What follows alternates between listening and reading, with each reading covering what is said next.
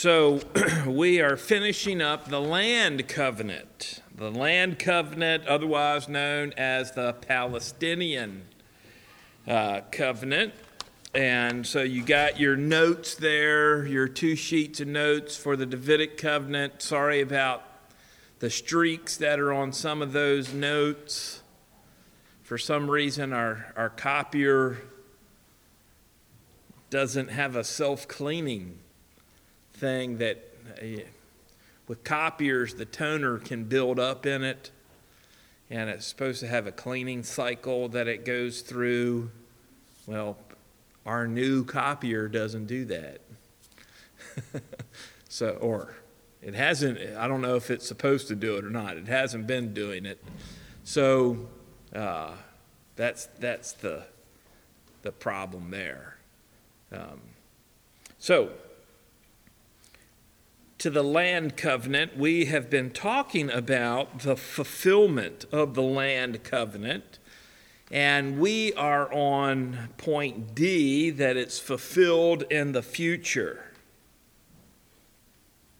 And we talked about how it is to be fulfilled after the new covenant's fulfilled, and we looked at a couple passages for that. Deuteronomy chapter 30 was the main passage for that. We also saw that it's to be fulfilled in connection with the new covenant. Jeremiah chapter 30 and 31. And we went through that. And this evening I want to conclude that study with looking at some passages in Ezekiel. So let's just turn to Ezekiel chapter 36. Ezekiel chapter 36. This is one of the key passages related to the millennium, actually from all the way to the end of the book is going to be all millennial information. But we're in chapter 36. And I want to begin at verse 16. Ezekiel chapter 36, verse 16. It says, "Moreover, the word of the Lord came to me, saying," by the way, just point out here, that's a key phrase in the book of Ezekiel. The word of the Lord came to me. So that's one of those things you want to pay attention. It happens all over the place in Ezekiel. It's a key phrase. "So the word of the Lord came to me, saying," verse 17, "Son of man, when the house of Israel dwelt in their own land," so this is talking about past tense, "when they dwelt, the house of Israel dwelt in their own land, they defiled it by their ways and deeds. To me, their way was like the uncleanness of a woman in her customary impurity." Verse 18, "Therefore I poured out my fury on them for the blood that they had shed on the land, and for their idols which they had, with which they had defiled it. So I scattered them among the nations, and they were dispersed through the countries. I judged them according to their ways and their deeds. When they came to the nations, wherever they went, they profaned my holy name, when they said of them, 'These are the people of the Lord,' and yet they have gone out of his land. But I had concern for my holy name, which the house of Israel had profaned among the nations wherever they went." So this has given us a picture of the past, the condition of the nation of Israel involved in idolatry. And did you pick up on the emphasis that they had defiled the land, and that this land isn't their land, it's the Lord's land that he's given to them.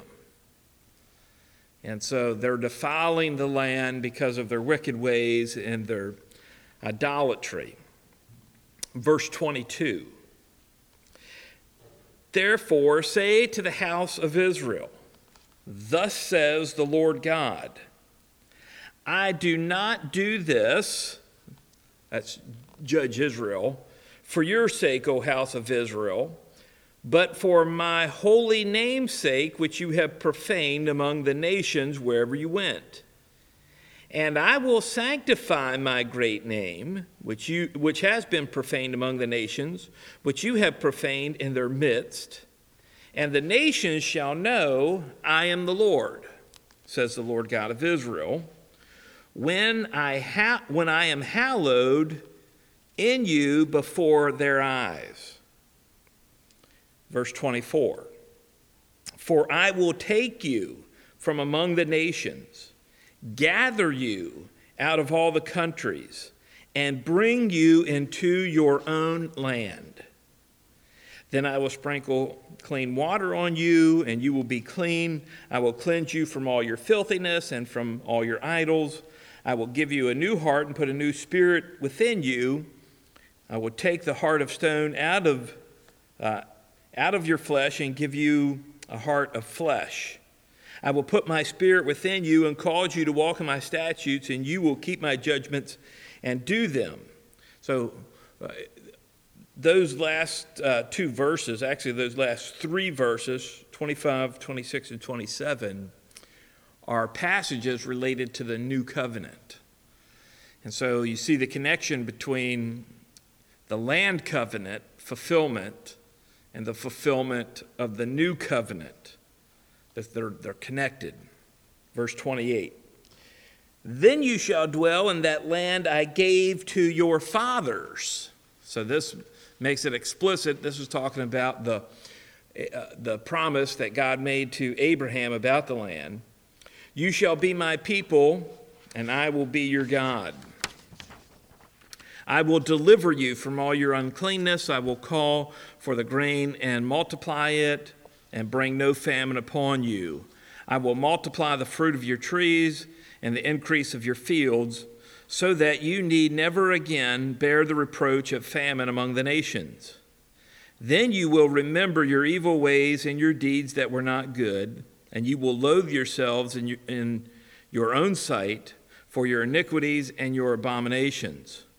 Not for your sake do I do this, says the Lord God. Let it be known to you.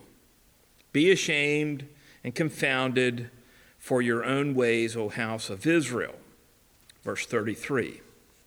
Thus says the Lord God, on the day that I cleanse you from all your iniquities, I will also enable you to dwell in the cities, and the ruins shall be rebuilt.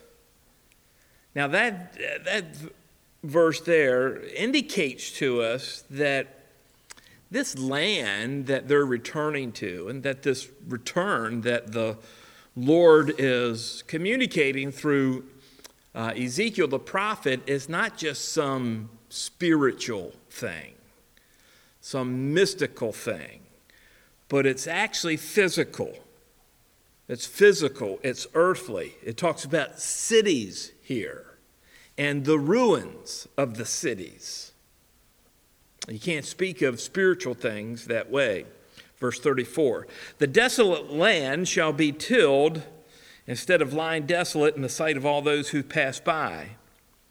So they will say, this land that was desolate has become like the Garden of Eden, and the wasted, desolate, and ruined cities are now fortified and inhabited. Verse 36, then the nations which are left all around you shall know that I, the Lord, have rebuilt the ruined places and planted that which is desolate. And I, the Lord, have spoken it, and I will do it. So again, this goes into the fact that this is an unconditional covenant that God has made. I will do it. The Lord says, I will do it. Now turn over to chapter 37. Chapter 37. And we're going to pick up in verse 21. This is only a few verses here. Verse 21. Ezekiel 37, verse 21.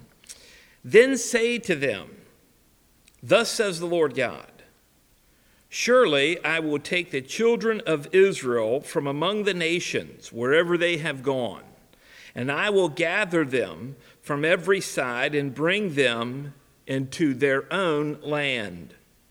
And I will make them one nation in the land on the mountains of Israel, and one king shall be king over them all. They shall no longer be two nations, nor shall they ever be divided into two kingdoms again. They shall not defile themselves any more with their idols, nor with their detestable things, nor with any of their transgressions. But I will deliver them from all their dwelling places in which they have sinned, and will cleanse them. Then they shall be my people, and I will be their God. David, my servant, shall be king over them, and they shall all have one shepherd. They shall also walk in my judgments and observe my statutes and do them. Then they shall dwell in the land that I have given to Jacob, my servant, where your fathers dwelt. And they shall dwell there, they, their children, and their children's children forever. And my servant David shall be their prince forever. So again, we see that God's the one who says he's going to do all this. He's going to regather the Jews back to the land. He's going to put them in the land. They're no longer going to be two kingdoms. Because really right now, there's still two kingdoms. Israel, the northern kingdom, was taken into captivity by the Assyrians. Then Judah, the southern kingdom, was taken into captivity. So there's still kind of two divided kingdoms. Well, the Lord's going to bring them together, and they will be one nation again, one kingdom again. David is going to be their king, and they're going to dwell in the land that God promised to his servant Jacob. And so that lets us know that this is a fulfillment of the land covenant, what he promised to Jacob. So I think if we take these passages as they are, it seems pretty obvious that the fulfillment of the land covenant is something that God is going to do. Man doesn't take part in it other than in a passive way. God's going to do it, and the description of them returning to the land means that it's going to be future because it hasn't happened yet. For instance, has anybody seen David? Anybody seen King David anywhere? No. Well, King David's going to be there. It says twice in this last passage that David's going to be their king and David's going to be their prince forever. So no David, no land. So this is going to be something that happens in the future. So the land covenant is connected to the Abrahamic covenant, and we saw that, but it's also connected to the Davidic covenant. We just mentioned that. And it's also connected to the new covenant. That's from the passage we just read before. So these covenants are all starting to come together, and they're all interrelated, interconnected, interwoven. And I think to compromise any one of them is to affect them all. In some way, you do damage to all of them. Now, there are some Bible students who totally reject the idea of a future fulfillment of the promised land being given to Israel.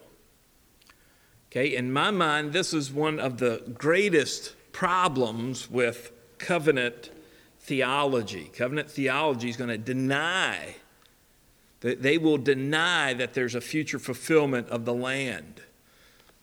Certainly, if there's any fulfillment of the land covenant, it doesn't go to the Jews. The Jews have been removed. They're going to deny that it's for the Jews. And in order to do that, they either have to replace Israel with the church or morph Israel in some way into the church, bring Israel into the church. However, if this were the case, then what do you do with the land covenant?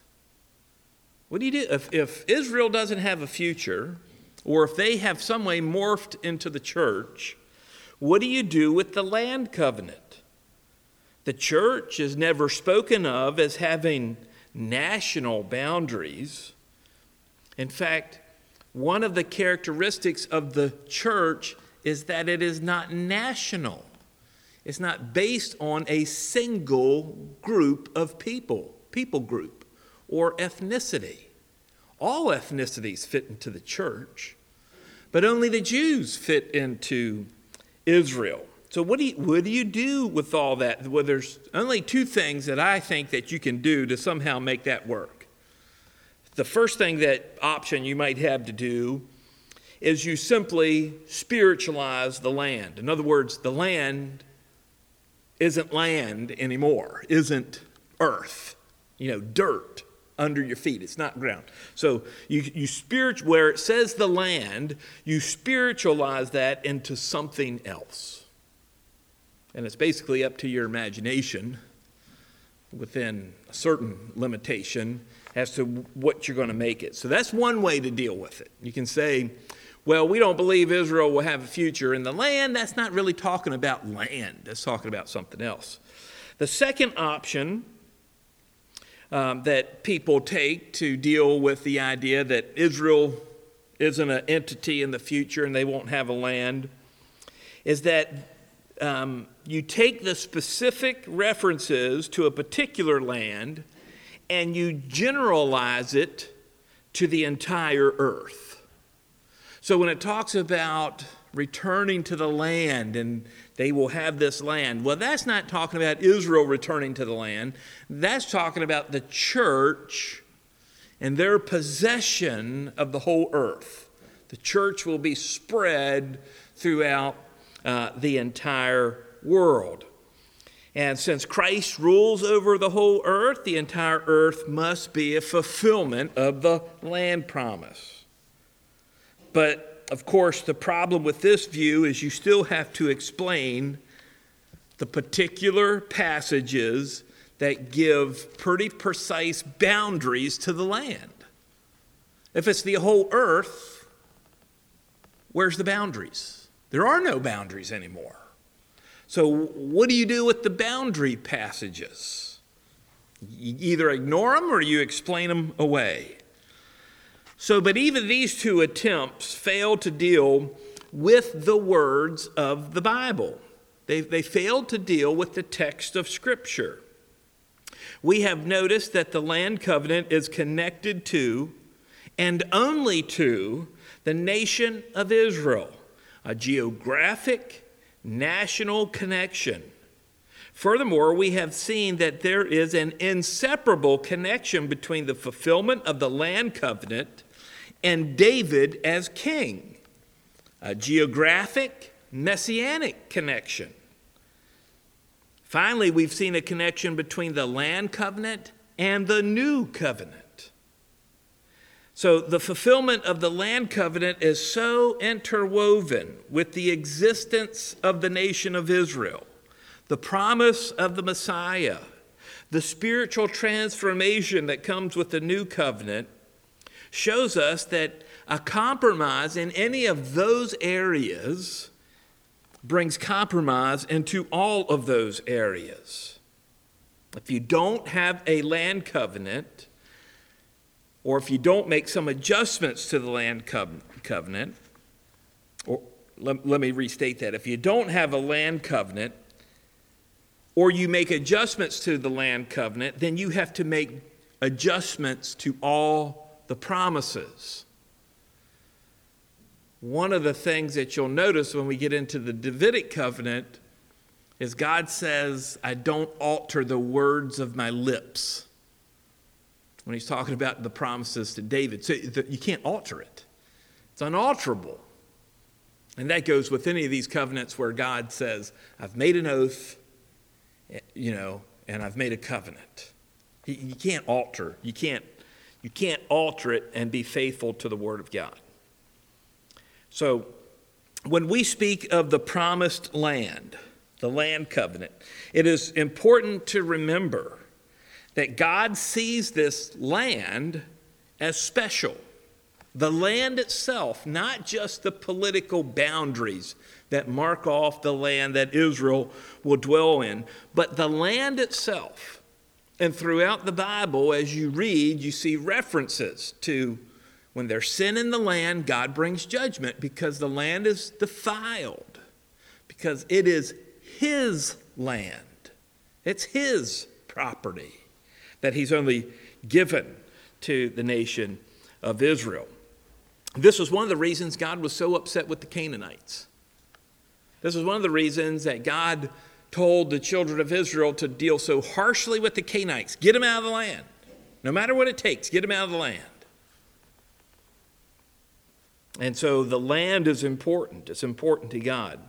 Our understanding of the eschatology or the end time fulfillment of the promised land is that Israel is not now in possession of the land. They have never possessed all the land that God promised to Abraham, a promise that he has repeated, that God has repeated throughout the history of the Jewish people.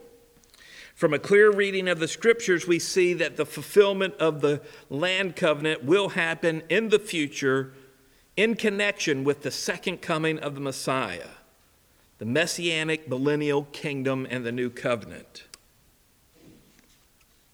So, to not recognize, to ignore, to neglect the land covenant to Israel goes along with rejecting that God has a plan for Israel in the future. So, getting rid of the land covenant, it's just like getting rid of Israel. That's God's people that he's going to work with in the future. I think this is an idea so opposed to the Bible that it's hard to imagine where it comes from. I mean, it's just, as you read your Bible, as you read it plainly, it's hard to imagine how do you come up with the idea that Israel is no longer the people of God and that he doesn't have a future for them and that he doesn't have this land for them. You don't get that from just reading the Bible. In fact, a strength of dispensationalism is that it is the result of a literal, normal, plain interpretation of the Bible. Dispensationalism doesn't result in you interpreting the Bible literally. It's the reverse. A literal interpretation of the Bible results in you being a dispensationalist, pre-mill, pre-trib, everything that goes under that. So that's important to recognize. Dispensational thought, dispensational thinking, where God is working in different ways with different people, is a result of a literal interpretation of Scripture. It's not, you don't start with that. You start with the Scripture and you move from the Scripture to that. Okay. So, any questions about the land covenant? Frank?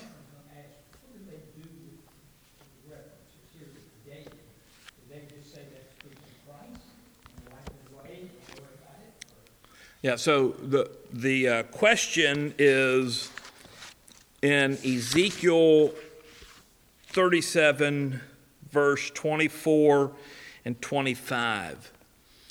For those who reject that Israel will have the land covenant fulfilled in the future, what do they do with David here? David's mentioned as he will be the king over them, and it mentions at the end of verse 25, my servant David shall be their prince forever. And I think they do just turn that into Christ. And the problem that I see with that is that even though David is, in a sense, a type of Christ, I don't like that word. He's more of a prefigurement or a placeholder for Christ. And we'll get into that, some of that when we get into the Davidic covenant. But it doesn't say anything about, a king like David or a prince like David. It says, David, my servant, will be king over them. Which, if you believe in a resurrection, that's not a problem. So, I'm sure there's probably more sophisticated arguments to it, but I just take the words for what they say. And as we'll see with the Davidic covenant, there's no problem having David reign over Israel and Christ rule over the world. David and Jesus Christ can both be in Jerusalem, and that happened. That's not a problem. David would be reigning under Christ. So I would just take it as what it says, and I wouldn't see any reason to try to, and I don't see any indication in the words of the text that would indicate to me this should be the Messiah. One other question. Why does it seem that replacement theology seems to be such an integral part of covenant theology? Why is it that covenant theology almost always takes this particular view? Why does covenant theology always have this idea of what's called replacement theology, which is the theology, the thought that the church has replaced Israel? And I think it's a pretty complicated issue. In my mind, it's pretty complicated. But I guess the basic, most simplest thing I can say about that is it comes from how they read the Bible. So they read the Bible from the New Testament, then they go back into the Old Testament. So they start with the New Testament and then go back into the Old Testament. And that gives them, in their minds, that gives them allowance to change the meaning of words in the Old Testament to fit what they believe is the correct interpretation in the New Testament. And so that's, some people call that the canonical approach to Bible interpretation, where you're looking at the whole canon, but it's what we would call the priority of testaments. Their priority is New Testament first, then Old Testament. We believe you read the Old Testament first and then the New Testament, because that's the way the revelation was given.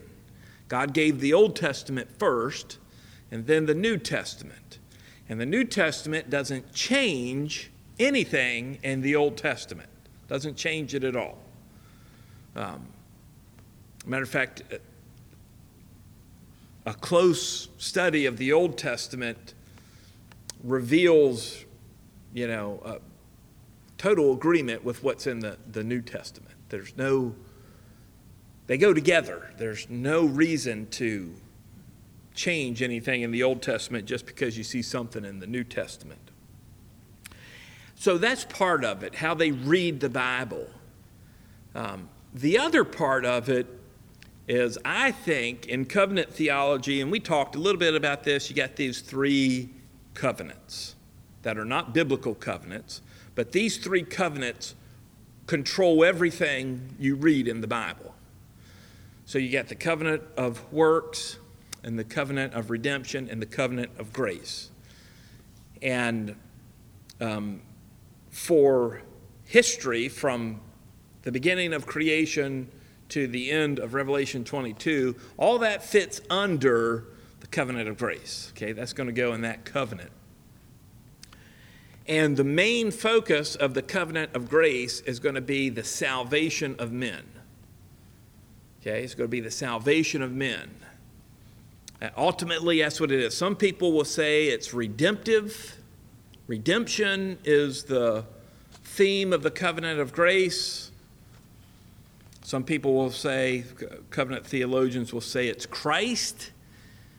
And that's why you'll hear a lot of covenant theologians talking about preaching Christ from every passage of the Old Testament. Okay? Preaching Christ from every passage of the Old Testament. So that's going to be their controlling. But ultimately, Christ and redemption, that's all about God saving men. God saving men. And, then I think it just comes into a time where the guys who develop that theology are living in the church age. You start about the 4th century, AD 4th century, and move on, and then you have the development of this doctrine where you're replacing Israel. Interesting enough, Augustine, two major changes in his theology. So Augustine was a 4th century theologian. Two main changes in his theology that developed in the latter part of his life was he changed his view on eschatology and he changed his view on salvation. So, and those two things go together. And for him, they went together. One led to the other. So I think, I'm sure there's a much more sophisticated, clear answer to that question. But I think at the end of the day, it boils down to they read their Bible backward instead of forward. And they come to it with a preconceived set of notions that they have to fit the Bible into. And that involves God getting rid of Israel, and now it's the church has replaced Israel, or Israel has in some way morphed into the church. So, but that's where the difficulty with that position, and I have not heard or read a good explanation of those who hold that, of what they do with the land covenant. What did they do with all these land promises? I mean, we looked at two guys and what they said, and they said it was either fulfilled in the time of Joshua or fulfilled in the time of Solomon. But we looked at those passages, and those passages just don't add up to that. Unless you're going to make those passages have to be a fulfillment, you don't come to that conclusion in those passages. So, I haven't heard a good explanation or read a good explanation from any of them about how that works. All right, let's go on to your next set of notes. So the Davidic covenant, and only have 9 points, 9 main points for the Davidic covenant. The importance of the covenant, the key passages of the covenant, the background to the covenant, the parties of the covenant, the nature of the covenant, the provisions of the covenant, the key terms of the covenant, an exposition of the passages. I don't know if we'll actually do that or not. We might get into the passages so heavily it would be just redundant to do that, but I threw that in there. And finally, the fulfillment of the covenant. The fulfillment of the covenant. So the importance of the covenant. So the importance of the Davidic covenant, I don't think, can be overstated. As far as its importance go, it probably only comes second to the Abrahamic covenant with regard to the premillennial doctrine. So the doctrine that says that Christ returns before the millennial kingdom. Okay, in relation to that doctrine, Abrahamic covenant is probably the most important, but the Davidic covenant would be right at its heels, coming in second. Often, amillennialists who don't hold to a literal millennial kingdom on earth, often amillennialists ignore or neglect the careful study of this covenant as it involves David's seed, throne, and kingdom, which are all things connected to a physical, earthly King David of Israel.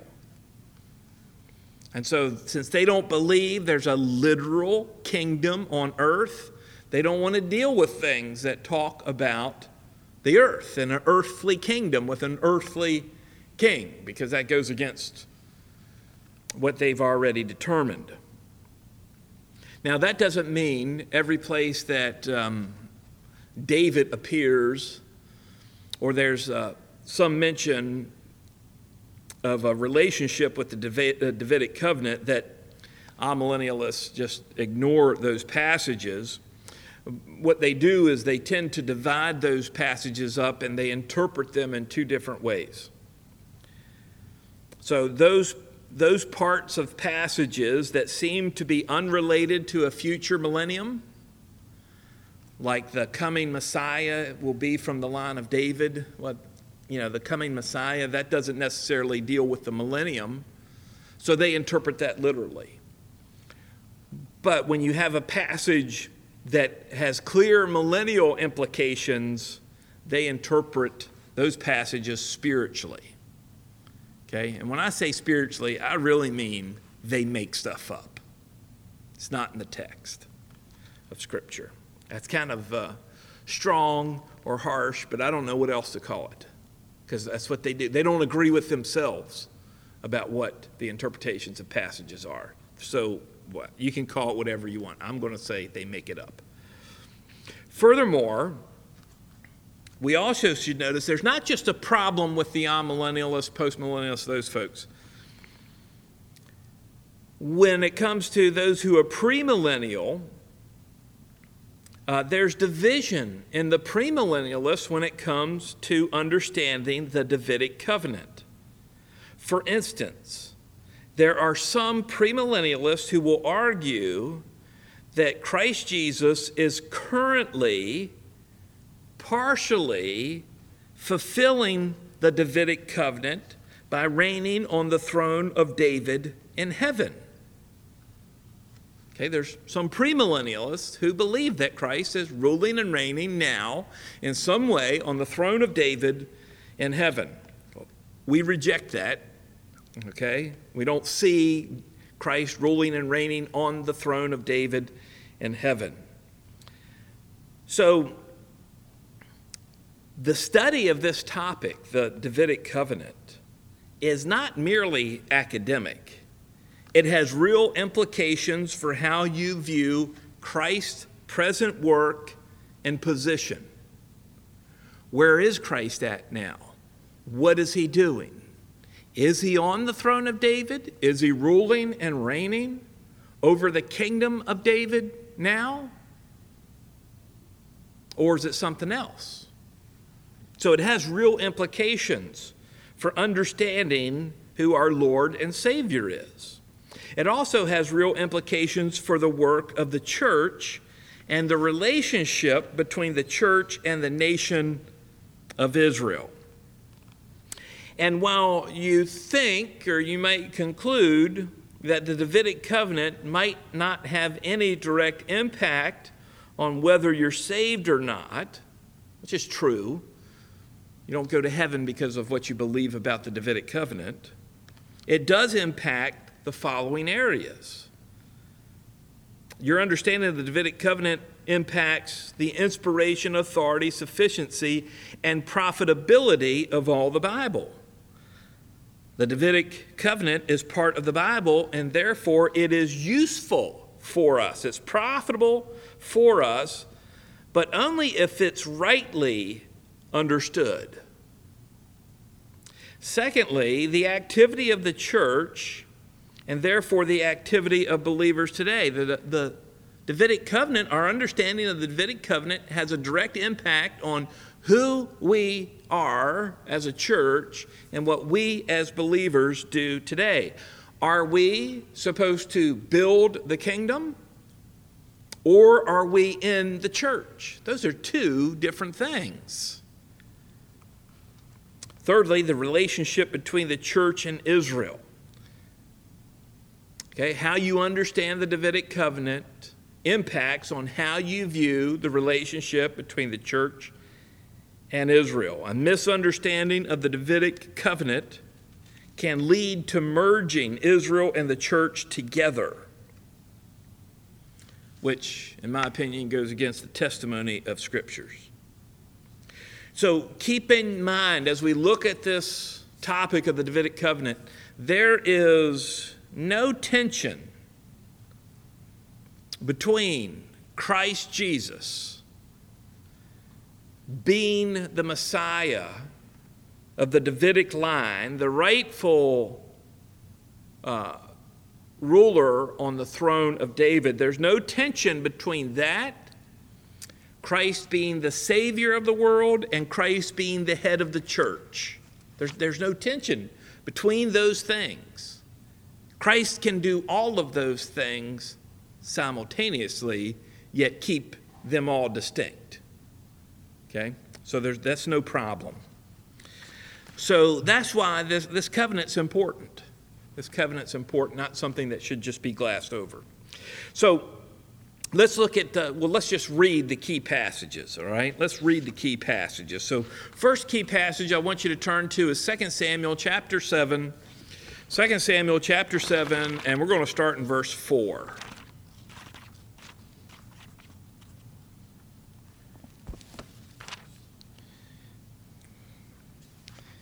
I was going back and forth. Well, how much of this passage should I include? I just decided, well, I'll include all of it, because that's the easiest way to get the full understanding. Is if you just read it, you don't have to hear somebody explain it. Okay?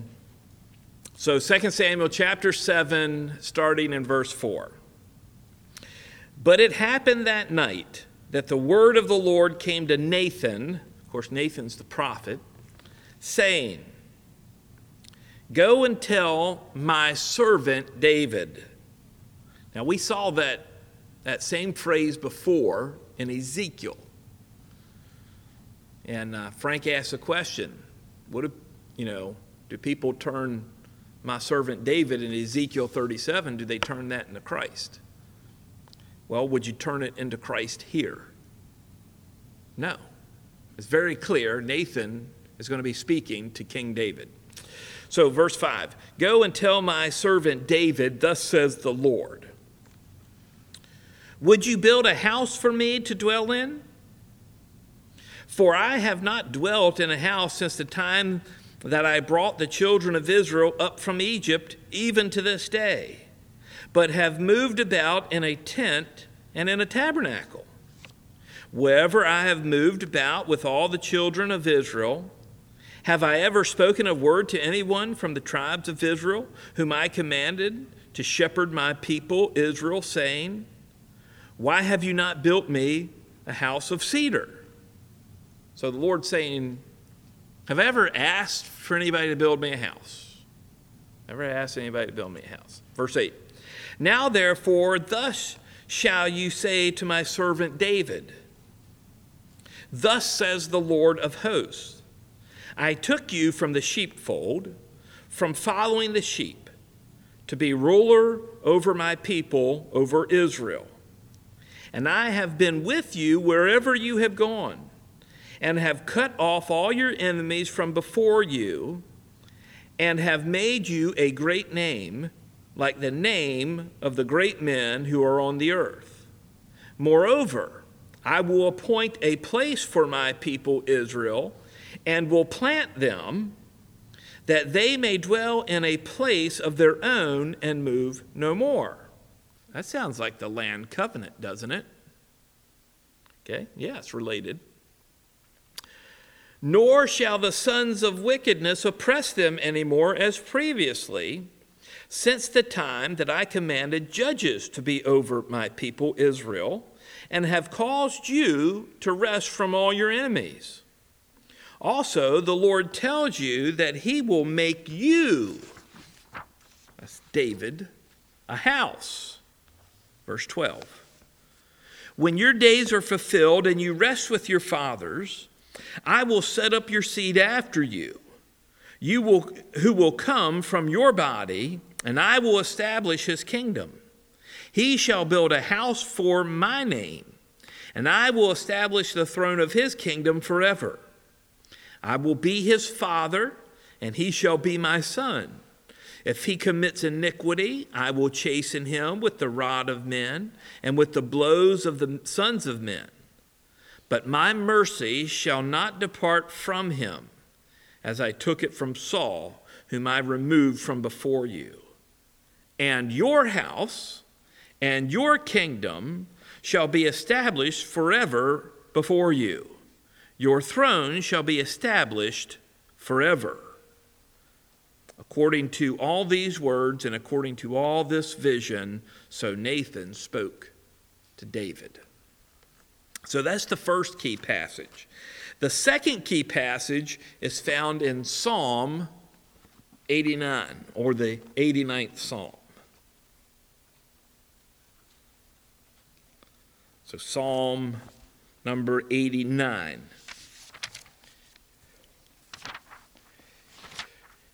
So I would encourage you to read this whole psalm here as we're doing this study, but I'm not going to read the whole thing. I'm going to read verses 3 and 4 and then skip right down to verse 25, okay? 3 and 4 and then down to verse 25. Psalm 89, verse 3. I have made a covenant with my chosen. I have sworn to my servant David. Your seed I will establish forever and build up your throne to all generations. Selah. Now, verse 25. Also, I will set his hand over the sea and his right hand over the rivers. He shall cry to me, you are my Father, my God, and the rock of my salvation. Also, I will make him my firstborn, the highest of the kings of the earth. My mercy I will keep for him forever, and my covenant shall stand firm with him. His seed also I will make to endure forever, and his throne as the days of heaven.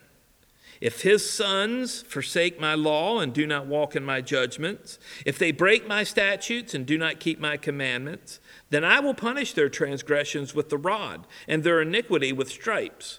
Nevertheless, my loving kindness I will not utterly take from him, nor allow my faithfulness to fail. My covenant I will not break, nor alter the word that is gone out of my lips. Once I have sworn by my holiness, I will not lie to David. His seed shall endure forever, and his throne as the sun before me. It shall be established forever like the moon, even like the faithful witness in the sky.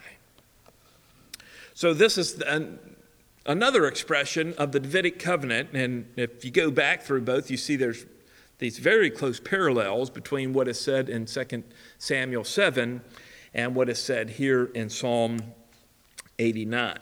Now, let's consider the background to this covenant. The background. Now, these verses we've just read are not the only verses related to the Davidic covenant, but these are the main verses, the main passages, and that's what we're going to focus on because of that. Now, in considering the background, I want you to see that it's connected to the Abrahamic covenant. So turn back to Genesis chapter 12. You might not need to turn back to Genesis chapter 12. We've been wearing these pages out in our Bible. Okay? But if you turn back there to Genesis chapter 12, and notice at the beginning of verse 2, where it says, I will make you a great nation. Nation. Then at the end, where it says, in you, Abraham, all the families of the earth shall be blessed. I think these two parts of the Abrahamic covenant can have a direct line drawn to the Davidic covenant. The national promise, because David's going to be the king of the nation, and the nation will go as the king goes, and God has said to David he's going to make his name great, like the greatest of the men of the earth. And then all the families of the earth will be blessed in that. So there's a connection there. I also see a connection in the reiteration of the Abrahamic covenant in Genesis 17. So turn to Genesis 17. Genesis 17, verse 6.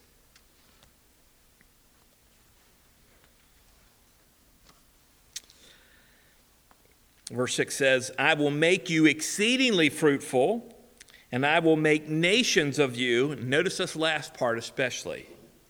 And, what's the next word? Kings shall come from you. Kings shall come from you. So, even though that's a promise made to Abraham, David is going to be one of those kings. He will be one of those kings. So we can see there's this Davidic connection. I think this is interesting. You might not find it as interesting as I do. But in Hebrew, there's several words that can be used for a ruler or someone who is over somebody. Several different words that can be used. But here, the Lord uses the unambiguous term melech, which is king. That's what it means, king. Not just a ruler, he's king. There will be kings. It's melechim, actually, plural. Kings will come from Abraham. So it's not just simply one who rules over others. This is talking about royalty. Keep on in our connection with the book of Genesis here. Turn to Genesis chapter 49. Genesis chapter 49. And I want you to see here how the Davidic covenant is connected to the tribe of Judah, to Judah, the son of Jacob himself. So this is Genesis 49, verses 8 through 12. Actually, I'm just going to read verse 10. That's the focus, okay? Verse 10 is the focus. This is Jacob blessing his sons, and this is the blessing that Judah gets. The scepter shall not depart from Judah, nor a lawgiver from between his feet, until Shiloh comes, and to him shall be the obedience of the people. So a scepter is the symbol of rule.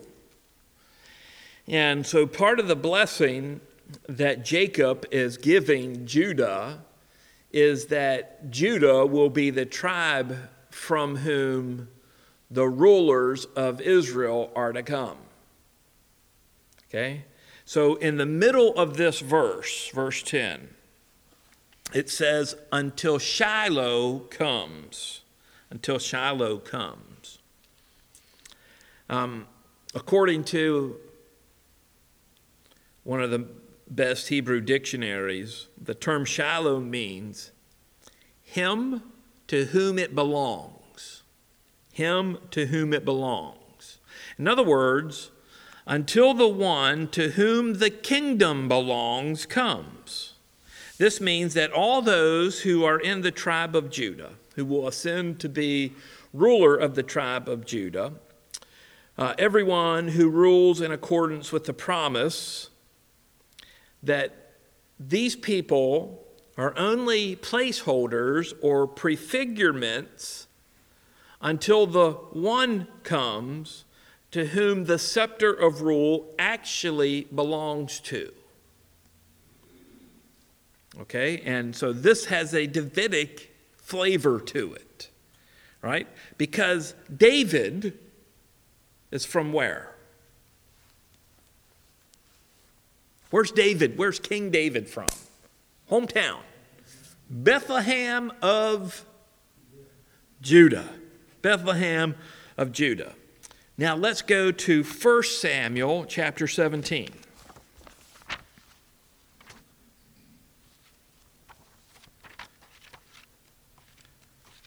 1 Samuel chapter 17, verse 12. 1 Samuel chapter 17, verse 12. Now David was the son of the Ephraite of Bethlehem, Judah. That's what I want you to see. Bethlehem, Judah. So this is where David's from. This is where his family is from. Now, I want you to turn back in your Bible to Ruth.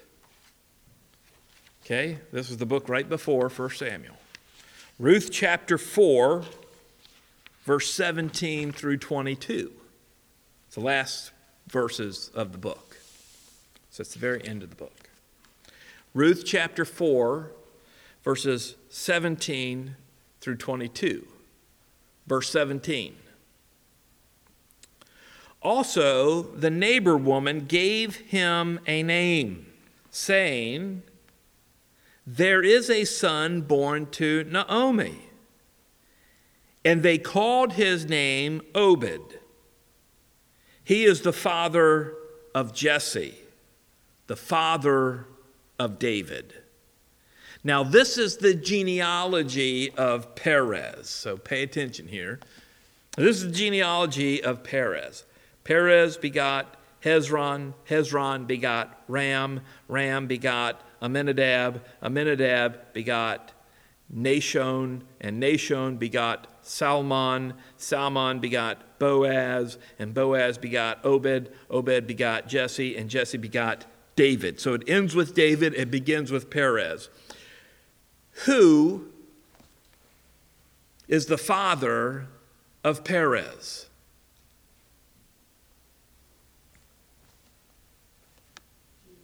Judah. Genesis 46:12. Genesis 46:12. The sons of Judah were Onan, Shelah, Perez, and Zerah. The sons of Perez were Hezron and Hamul. So the father of Perez is Judah.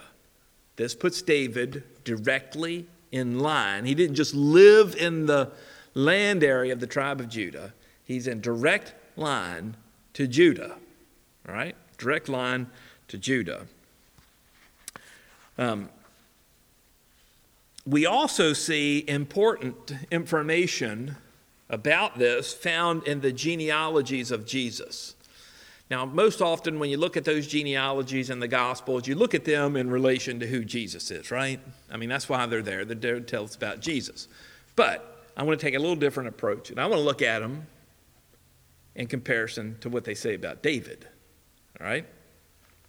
So you know these, and you can look this up, but we see in Matthew's account, in verse 2, it talks about Jacob begot Judah and his brothers. Judah begot Perez. Perez begot Hezron. Hezron, so on. All the way down to Jesse, and Jesse begot David the king. Okay, now it's not David anymore. It's David the king. And Luke does the same thing, but he does it in reverse order. he starts with David. He says, son of David, the son of Jesse, the son of Obed, and so on, all the way back down, and it actually goes all the way to Abraham there. And so we see this important linkage here in the background to the Davidic covenant, that the Davidic covenant is connected to the Abrahamic covenant. It's also connected to the tribe of Judah. And so we can expect some of these things to come up again. So from the blessing of Genesis chapter 49, verse 10 that we already read about Judah, from that blessing onward, there is an expectation, if not the realization, that Judah is the ruling tribe of Israel. Just like Levi is the priestly tribe, Judah is the kingly or royal tribe of Israel. And since David was of the tribe of Judah, it might be seen, especially by those in the days of David and his direct descendants, that David was the one to whom the kingdom belonged. He was a fulfillment of Genesis 49:10. Okay, now we know that that's not true because we have the rest of the story. We have further revelation even in the Old Testament that tells us that's not true. Okay, but in David's day, people knew their Bible. They might not have copies of it laying around, but they knew their Bible and they knew this blessing. And it would be very easy for them to say, oh, David must be this one who the rule belongs to. So the Davidic covenant passages, these passages, don't discourage against believing that David is the fulfillment of Genesis 49:10. However, even in that passage, there's a futuristic aspect to that passage that points to a time after David. And so when we look at that passage and we also look at 2 Samuel 7 and Psalm 89, all of a sudden we move from David and now we're projecting out in the future and we see something or someone else in the future. At this point, we don't know who that is in our study. Now, we know who that is because we read our Bibles, but in our study, we haven't gotten that far yet. All right? So next week, we're going to take a look at the parties of the covenant. There's only 2 parties, and a good exercise for homework.